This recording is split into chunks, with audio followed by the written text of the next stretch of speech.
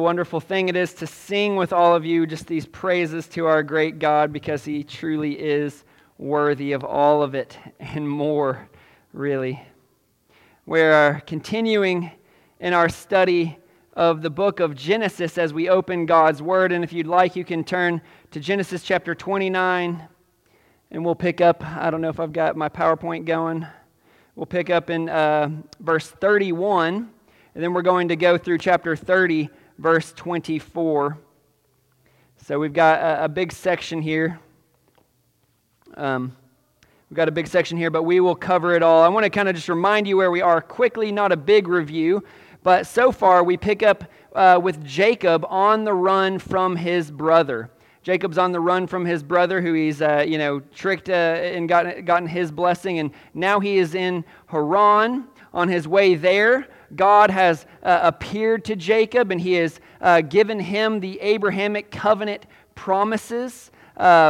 And so as we saw last week, though, Jacob gets to Haran. He sees Rachel there. He wants to marry her. He works 7 years in order to earn her as his wife. But instead of getting Rachel, he gets Leah on his wedding night.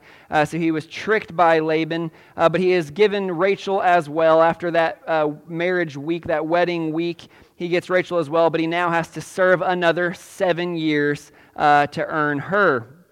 So this is where we are. We have a situation that is not what God intended, not what God desires for marriage. This is called polygamy. That is having poly, that's multiple wives, polygamy.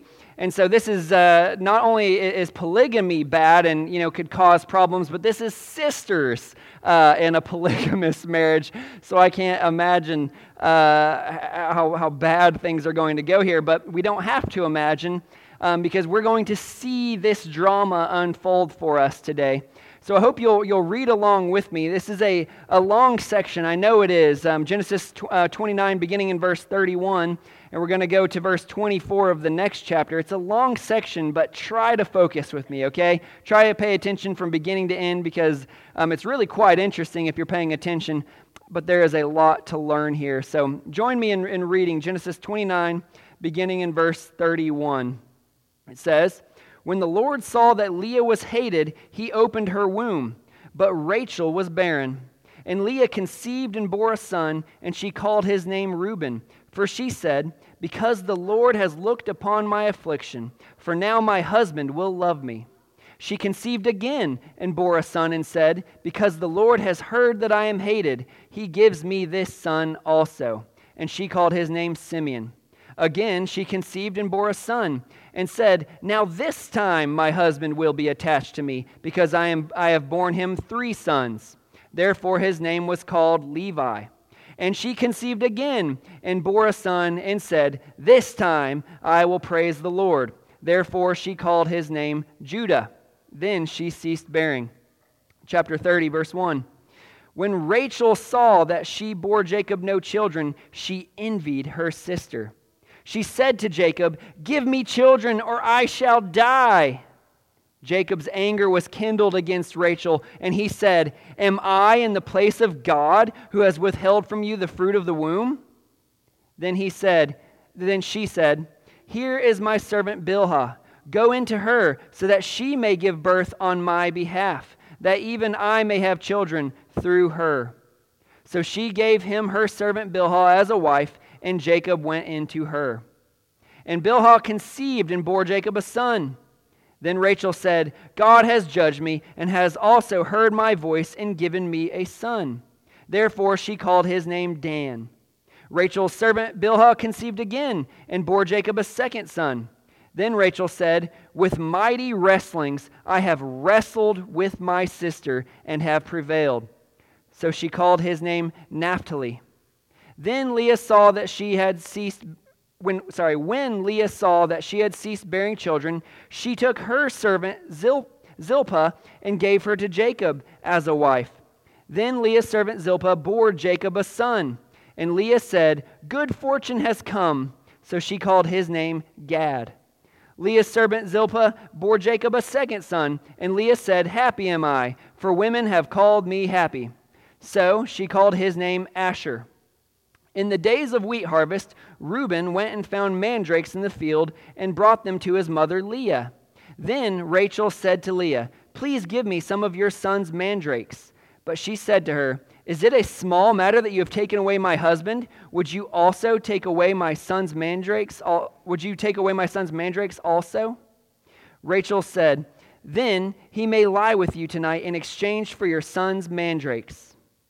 When Jacob came from the field in the evening, Leah went out to meet him and said, "You must come in to me, for I have hired you with my son's mandrakes." So he lay with her that night. And God listened to Leah, and she conceived and bore Jacob a fifth son. Leah said, "God has given me my wages, because I gave my servant to my husband." So she called his name Issachar. And Leah conceived again, and she bore Jacob a sixth son. Then Leah said, "God has endowed me with a good endowment. Now my husband will honor me, because I have borne him 6 sons." So she called his name Zebulun. Afterward she bore a daughter and called her name Dinah. Then God remembered Rachel, and God listened to her and opened her womb. She conceived and bore a son and said, "God has taken away my reproach." And she called his name Joseph, saying, "May the Lord add to me another son." That is God's word. That is what we will look at and study today. This is really in the Bible, people. And this is what we are going to look at today. And I believe God has a great word for us if we will listen. So let's pray together and ask that God would do that. Father God, we have this tragic story, and we wonder how things could get so bad, even for the people who have your covenant promises, Lord. We wonder how people could let things get so divided and distorted in their lives. But God, we recognize also that many times we don't heed your word, we don't live by your precepts, and we also allow things to become divided and distorted and chaotic in our own lives, Lord. So God, as we look at this text, as we look at this story of these people, would you help us to reflect on our own lives and see if we might be in any way that is not pleasing to you, loving anything that we ought not love in the way that we love it, Lord. Help us to see that you are the treasure of greatest value and to give you all the glory. I pray this in your Son's holy name. Amen. So we have here really a story just, loaded with problems.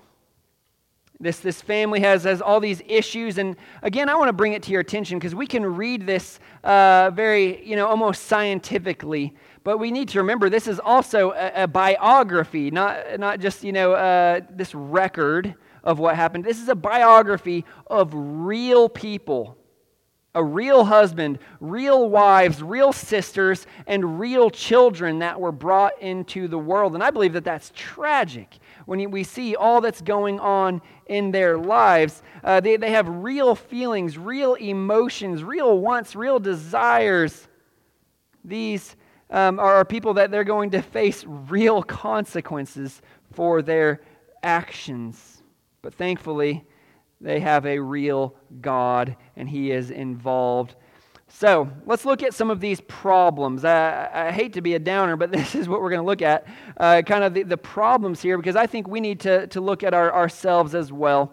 The first problem I want to look at is, number one, Jacob failed his husbandly duty. Jacob failed his husbandly duty. I'm not trying to put all the blame on Jacob, but I do not believe that he held up his duty as given to him by the Lord. And I would say at some level, this strife, this disunity that's going on between these two wives is expected. This is not surprising that there's kind of chaos in the household. Once again, God never intended for polygamous relationships. God has intended for one man, one woman to be joined together for life, become one flesh. And we see that even in Genesis, 2:24, I believe it is.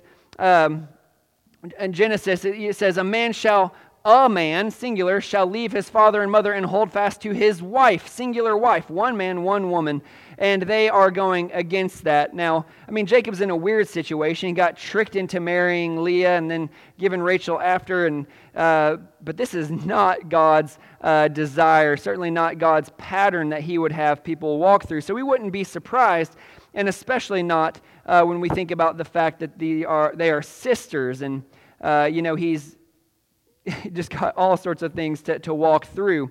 But I still believe Jacob could have handled things a lot better. And I want to show you some of his faults here. The very first verse we looked at, chapter 29, verse 31, just that first part, it says, when the Lord saw that Leah was hated.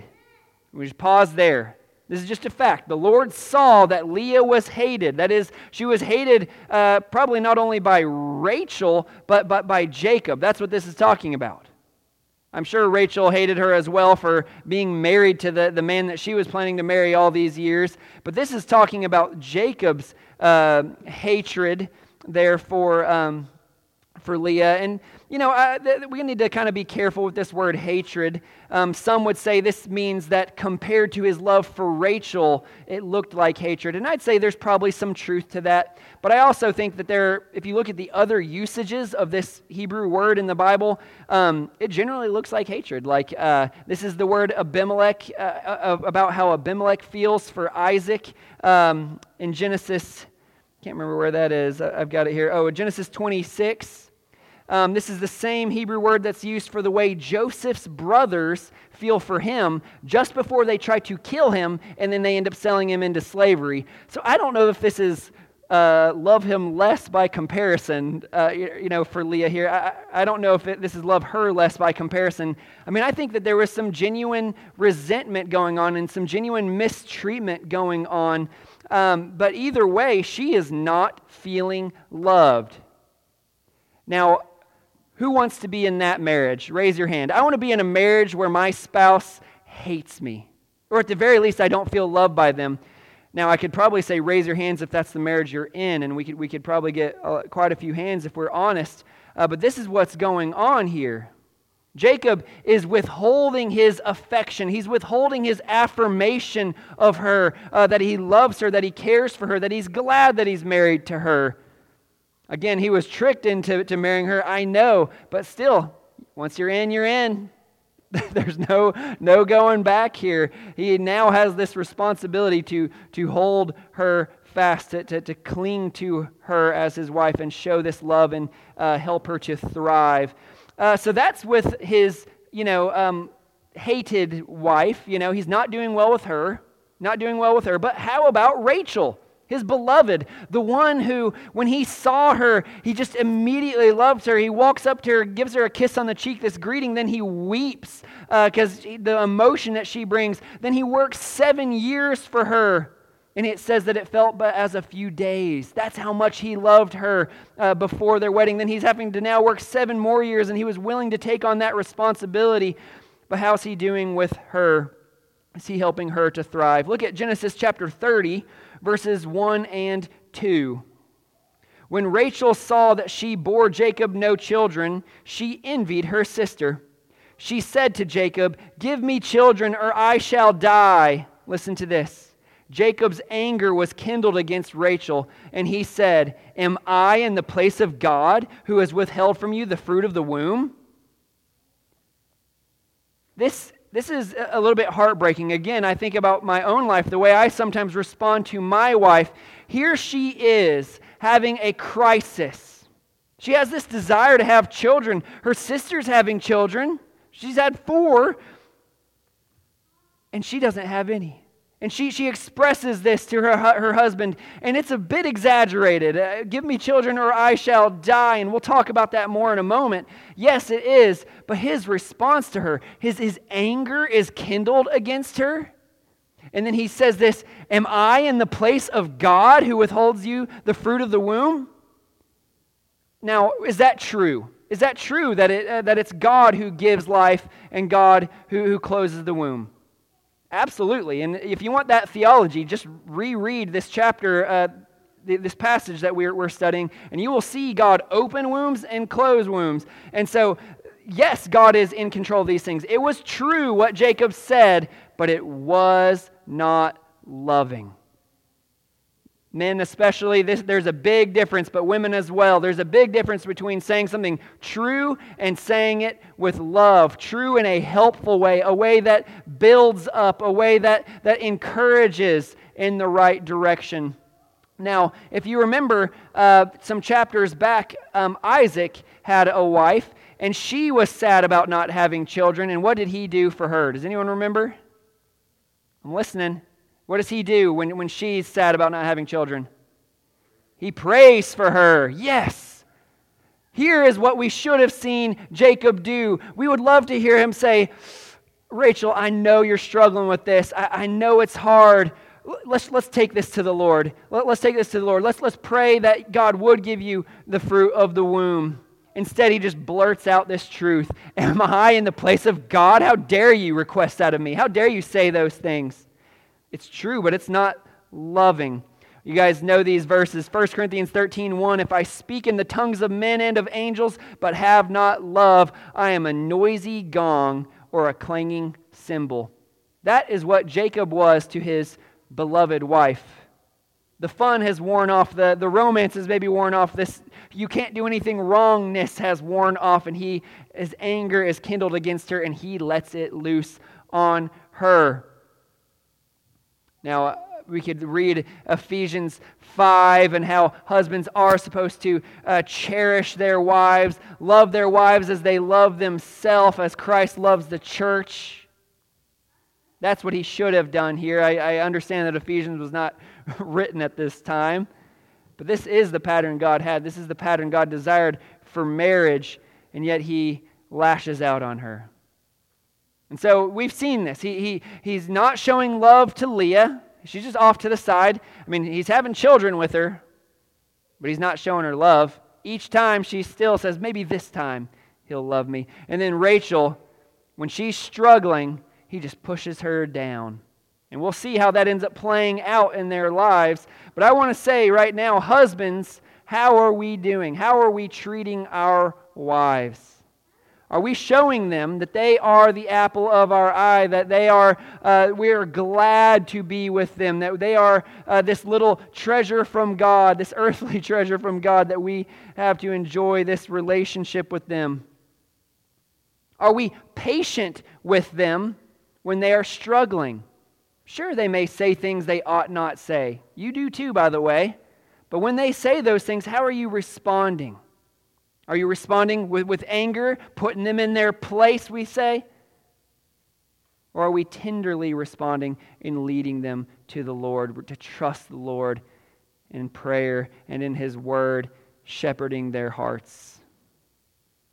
This is the way it must be. And again, I'm not saying Jacob was entirely responsible for his wife's sins, and I'm not saying you are either or I am either, but I am saying he did have a responsibility to love and cherish and shepherd his wives, and he is not upholding that, and we need to do better. We need to do better. I would say, I know I need to do better than my, history. I always want to do better, and I pray the Lord would use examples like this to help all of us to do better as husbands, to love, affirm, and lead our wives in the right direction.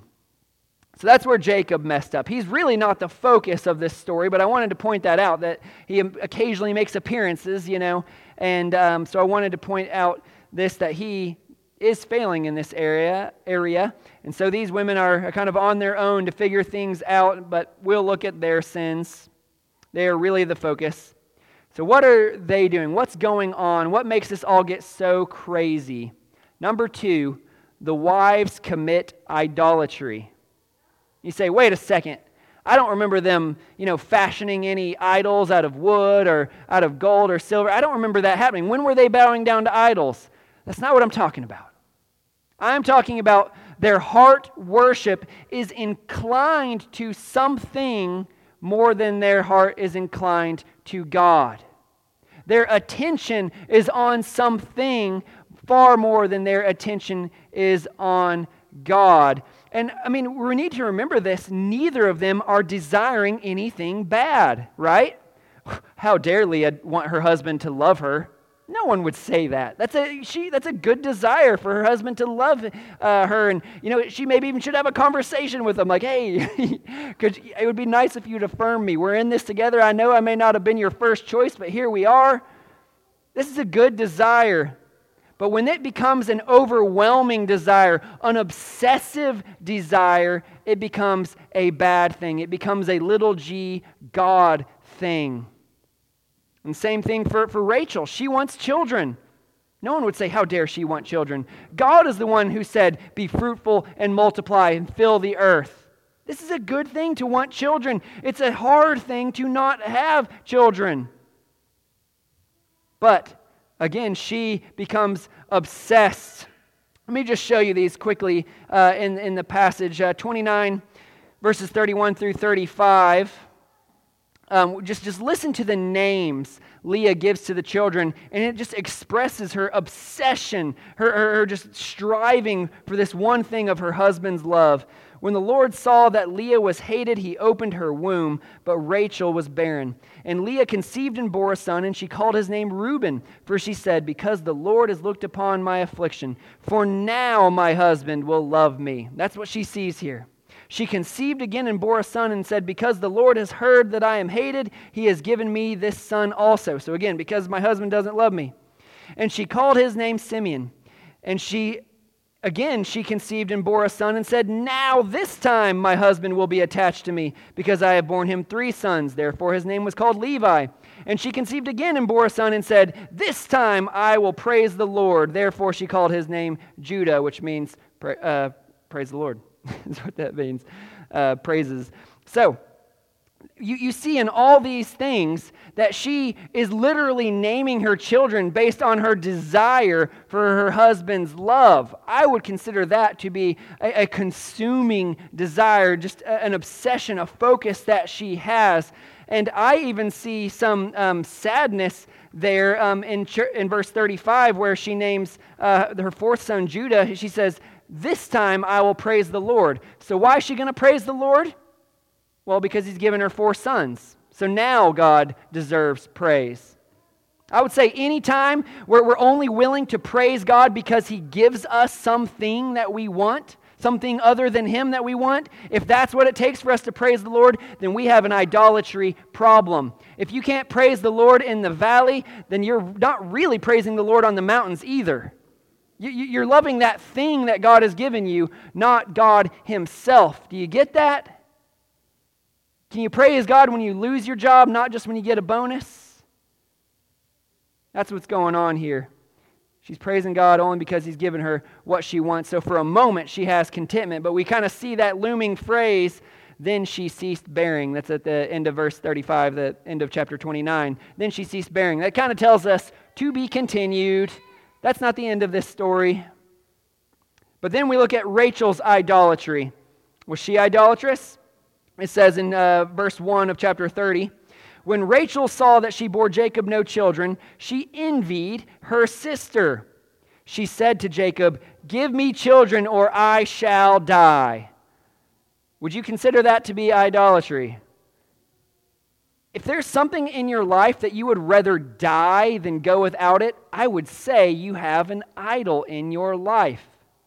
You say, if I can't have this thing, then I would just rather my life end right now. That is an idol. I mean, we can compare that to things like Asaph in Psalm 73, verse 25. Whom have I in heaven but you? He's speaking to God. And there is nothing on earth that I desire besides you.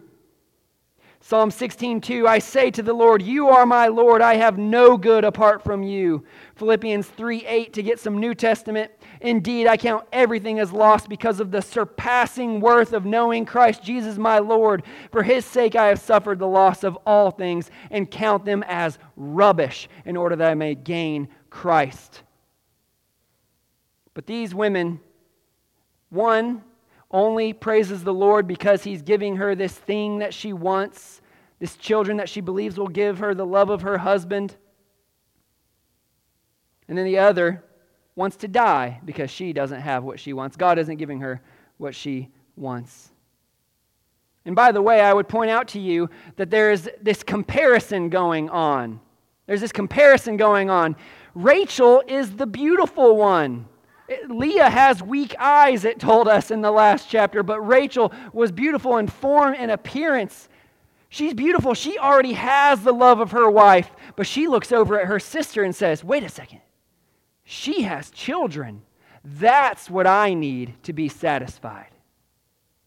But then Leah, she's having all these children, and it's like, no, I still need this love and this affirmation from my husband. Again, not a bad desire, but it's become this overwhelming desire. They're both comparing with each other. They both have something, but they both want what the other has. This is idolatry. And I mentioned that comparison thing to you. Again, we saw that in verse 30. When Rachel saw that she bore Jacob no children, she envied her sister. That's what's going on here. There's this envy. I want to tell you, envy, covetousness is idolatry.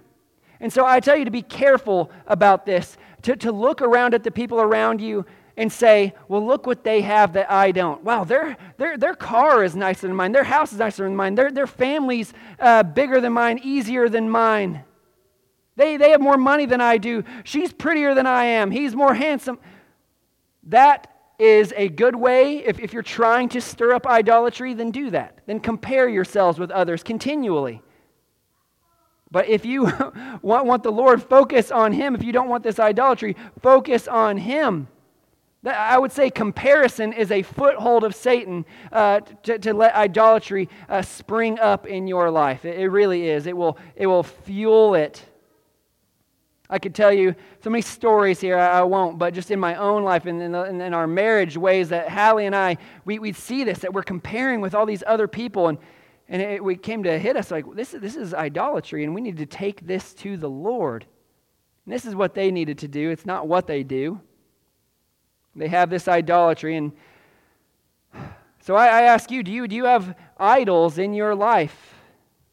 Are there things that you feel you cannot live without? You may have them, but if you were to lose it, then you say, I wouldn't even want to live anymore. Are there things that you just are continually comparing yourself with others? They have more of this. They don't have this problem.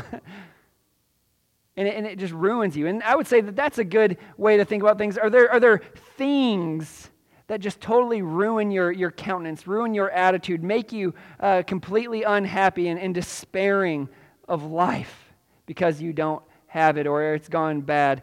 If those are going on, then there's a good chance you have idols going on in your life. Things that you are loving, that you are worshiping, that you are pursuing more than God.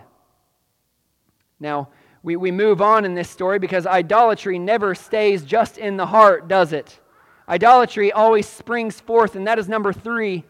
Idolatry leads to immorality. Idolatry leads to immorality.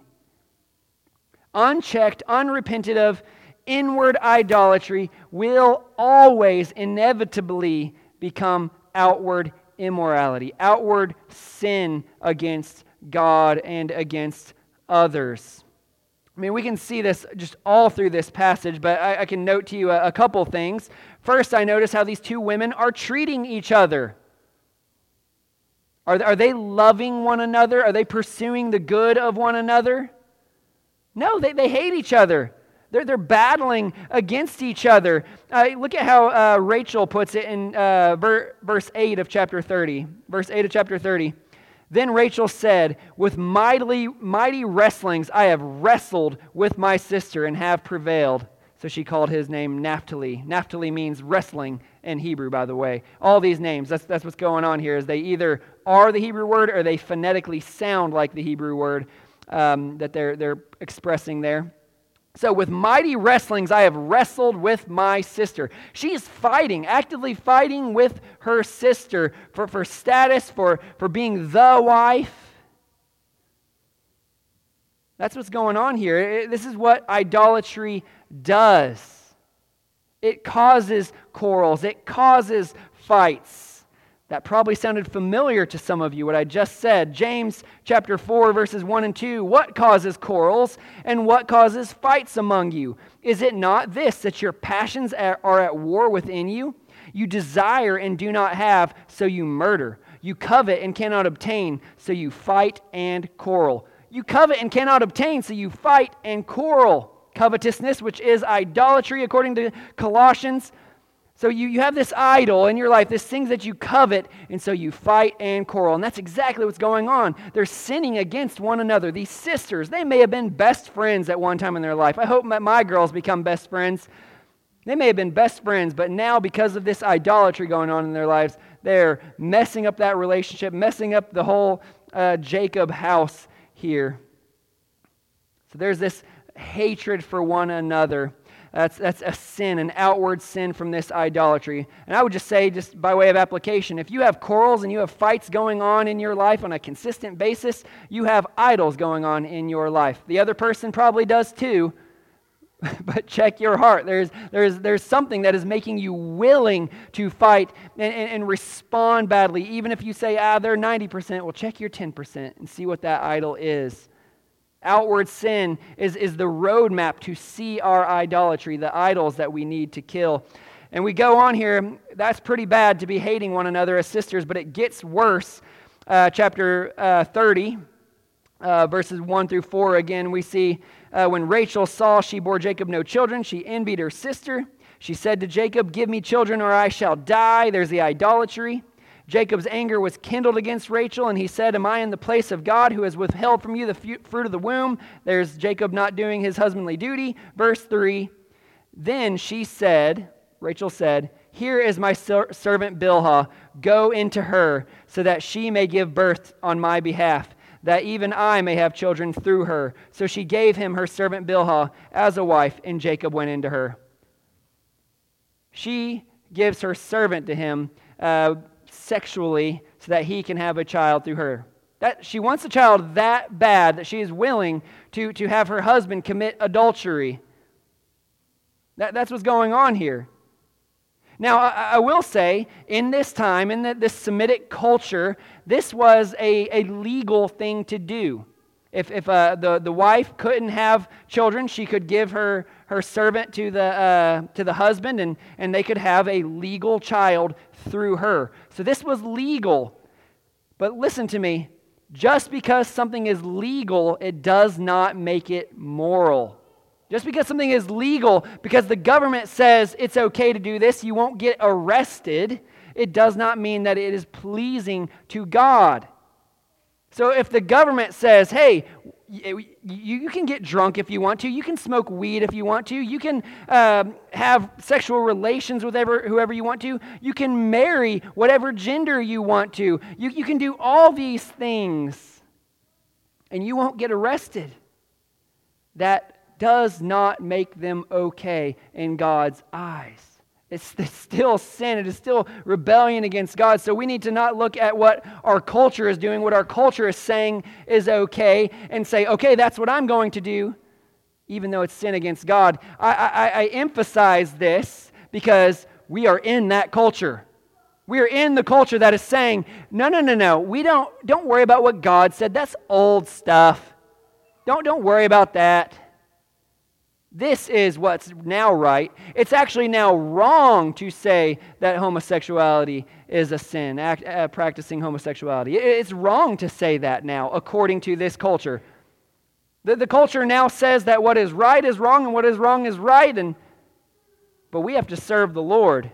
So we got to know what God's Word says about these issues, and we got to live by those, not what our culture says is legal. We got to do what is truly moral in God's eyes.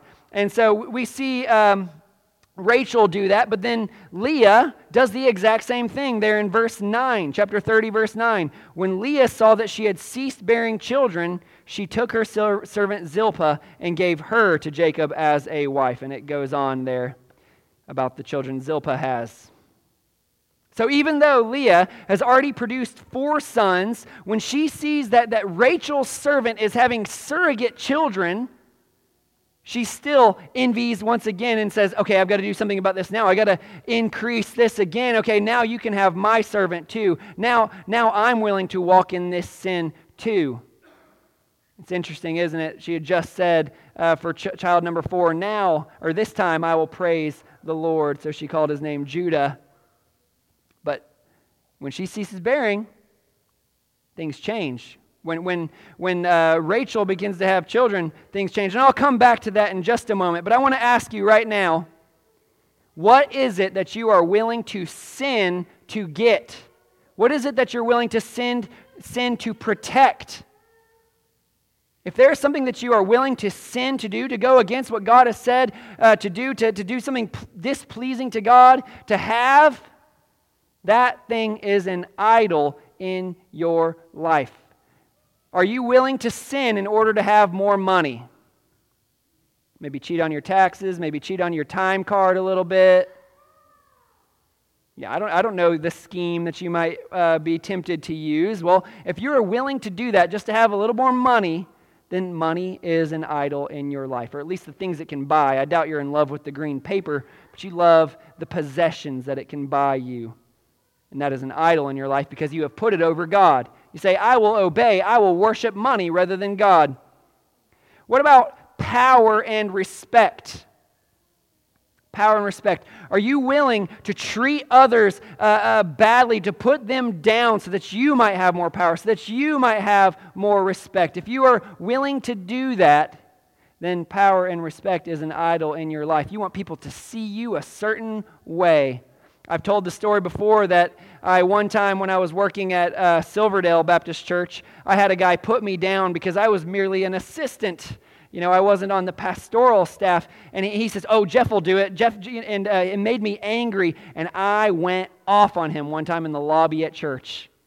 One of my most embarrassing, regretful times as I look back. I went off on this guy. Why? Because power and this respect and this honor that I wanted people to have for me, he had taken that from me. He had made fun of me in front of everyone. So I lashed out on him. I put him in his place, as it were, and I had to repent, I had to apologize, I had to do a lot of things, and I had to work on that. I had to dig in, and that was my cue there. Jeff, if you were willing to do this, it shows you have an idol. It shows you have something that you love and pursue more than God.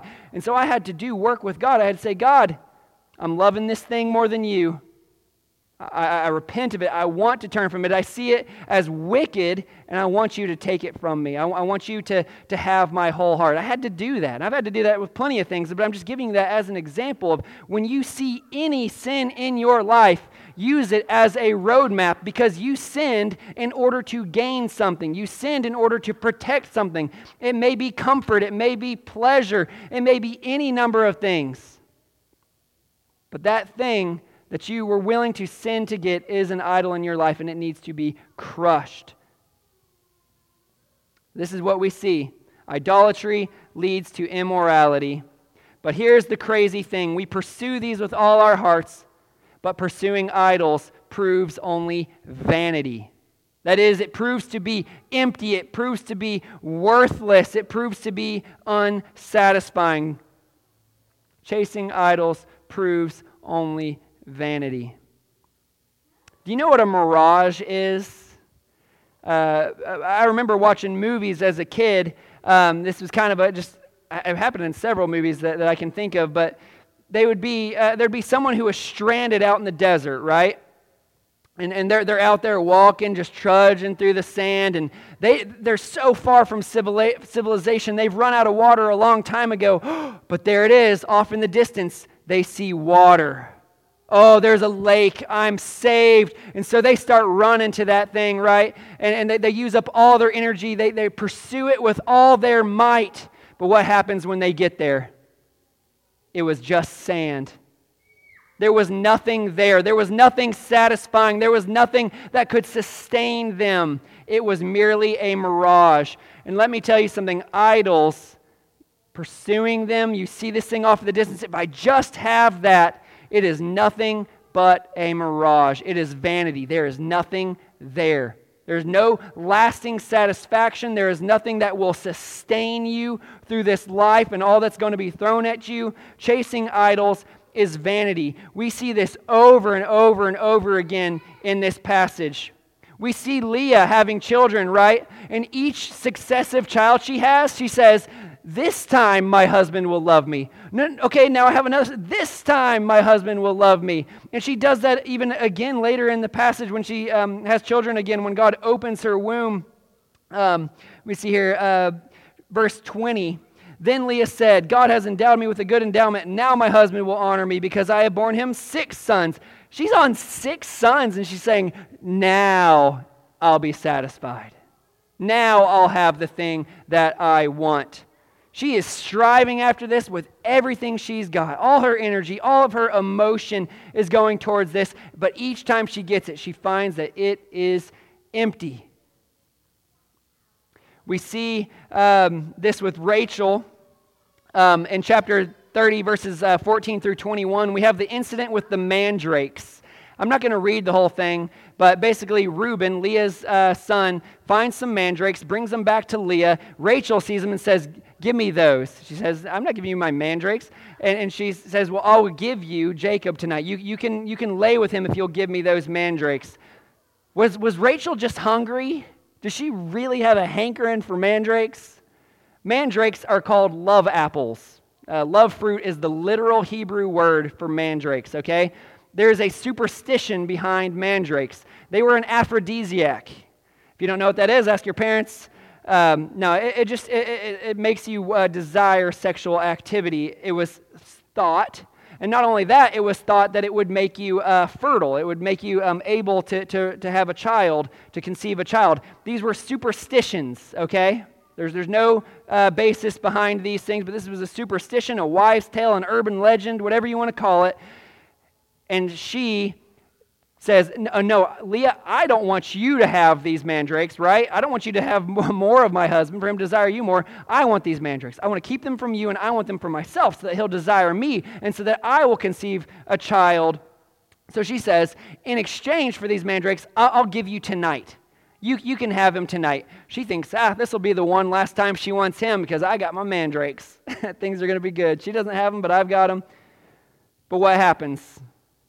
Leah has 3 more children. She conceives that night, but then she not only conceives then, but has 2 more sons after that, and then a daughter. That kind of backfired. Okay, so we can pursue our idols, and oftentimes it will blow up in our faces. It really will. And I actually praise God when that happens. But yeah, that's what happens. She's pursuing her idol. She's going about it in this manipulative way, and it backfires on her. But then it gets even more tragic when she finally does have children. It's still not enough, a child. Verses 22 through 24. Then God remembered Rachel, and God listened to her and opened her womb. She conceived and bore a son and said, God has taken away my reproach. And she called his name Joseph, saying, may the Lord add to me another son. Is that the name that you would want? By the way, don't worry about that if that's your name. I guarantee you that's not what your parents were thinking. The name means, may the Lord add. It's a statement of discontentment in this context. That may not be, if your parents did know the meaning, why they would name you that. Anyway, I'm going to skip off that, worrying about that. She makes it explicit that her meaning, her reason for naming Joseph this is that I want the Lord to add to me another son. So she finally gets what she's been looking for, a biological child. By the way, she had her surrogate children, right, through Bilhah. That ended up not being enough. So now she desires her own children, because that was just vanity. It was a mirage when she got it. But now she has a child, and just by the time she's naming the child, she's already saying, may the Lord add to me another son. This still is not enough. Friends, let me tell you this. Your idols will never satisfy you. You'll think they will. You will think that they will, and that's why we pursue them with everything we've got. We think, okay, if I just have more, if I just get this thing, if my circumstances just change this way, if I can just manipulate things to go this way, then I'll be happy. But here's the crazy thing. Oftentimes, we will find that out. We'll get the thing we desired so much. Okay, it finally came into my life. We're happy for like 20 minutes, and then we're discontent again because we look at someone else, we see that they have more, they have better than us, and so we say, okay, I'll get more, and that still doesn't satisfy us. And I'll get more, and that still doesn't satisfy us. And then we say, okay, this thing must not be it. I'm chasing the wrong thing, and so what do? I pick that idol now. This is the thing I'm now going to pursue with all my heart, all my attention, all my affections. We just change idols when it is God who is the fount of living waters who wants to satisfy you. This passage is such a powerful one. Jeremiah chapter 2, verses 12 through 13. Jeremiah 2, 12 through 13, God says, "Be appalled, O heavens, at this. Be shocked and utterly desolate, declares the Lord. For my people, Israel, have committed two evils. They have forsaken me, the fountain of living waters, and hewed out cisterns for themselves, broken cisterns that can hold no water." That's the two evils not only Israel commits, but that all mankind commits, is we forsake God, who is the fountain of living water. That is, it is continual, it is clean, it is refreshing, it is satisfying. We forsake Him, and we hew out cisterns in the mud, in the dirt, and it turns out they can't hold water anyways. That's our idols. I'm going to pursue this. No, I don't need that fountain. I want this over here. I want my muddy, dirty, stagnant water that runs out the bottom. This is idolatry. It will always prove to only be vanity in your life. And God, all the while, is standing there saying, I'm the fountain of living water. What are you doing playing in that muddy cistern? It is idolatry, it leads to immorality, and it turns out to only be vanity when we finally get what we are pursuing. I could stop there, but I want to say one more thing. God is still there through it all. God shows charity. I'm not going to belabor this point, but I think we need to understand it. God is still giving children, even though this idolatry is going on. Children are a heritage from the Lord, a blessing from the Lord. This is God making this happen. It's God giving these incredible gifts of children. It's God doing this for these idolatrous people, for a husband who isn't loving his wife and wives the way that he should, and these wives that desire something more than God. God is still being charitable. He is still being gracious, giving them what they do not deserve. This, by the way, all these children that we've just listed, they become the 12 tribes of Israel. That happened through these idolatrous women and their servant women. For a man who doesn't know how to treat any of them, God still makes these 12 tribes of Israel. When we look at Rachel, God did finally give her biological children. Her first child that she has will play a very significant role in the rest of Genesis when we get a little further. His name is Joseph. By God's grace, after he's sold into slavery, he literally saves the world from a famine that comes. Not only the world, but Israel, is the most important thing, and he ends up being a prefiguring, a type of Christ, as we'll see when we study this. God gave that to Rachel, this idolatrous woman who envied her sister, who coveted what she had. Leah was hated and despised by her husband for being a part of this trick, marrying her when he really wanted Rachel. Then she has this idolatrous desire for the love of her husband and believes children will give it to her, but God still gives her children. Two of those I want to point out to you that I think are especially important in the rest of the Bible. They all play a role. But Levi and Judah come through Leah, the unwanted wife. The tribe of Levi becomes the priestly tribe. These are the people who will offer sacrifices, make atonement for the people of Israel. They will lead the people of Israel in worship, and once a year, one of them will get to go into the Holy of Holies, into the very presence of God. This is the tribe of Levi that comes through Leah. Then we see another child that she has is Judah. Judah, the tribe of Judah. What is the tribe of Judah? Well, that ends up being the kingly line. of Israel. This is who God says, no, the kings need to come through the tribe of Judah. We have people like David, King David. We have Solomon come through this line and many others. But most importantly, who comes through the line of Judah is who? Jesus Christ, our Messiah, our Savior, our only hope of glory, comes through Leah, even though she was idolatrous in all of this.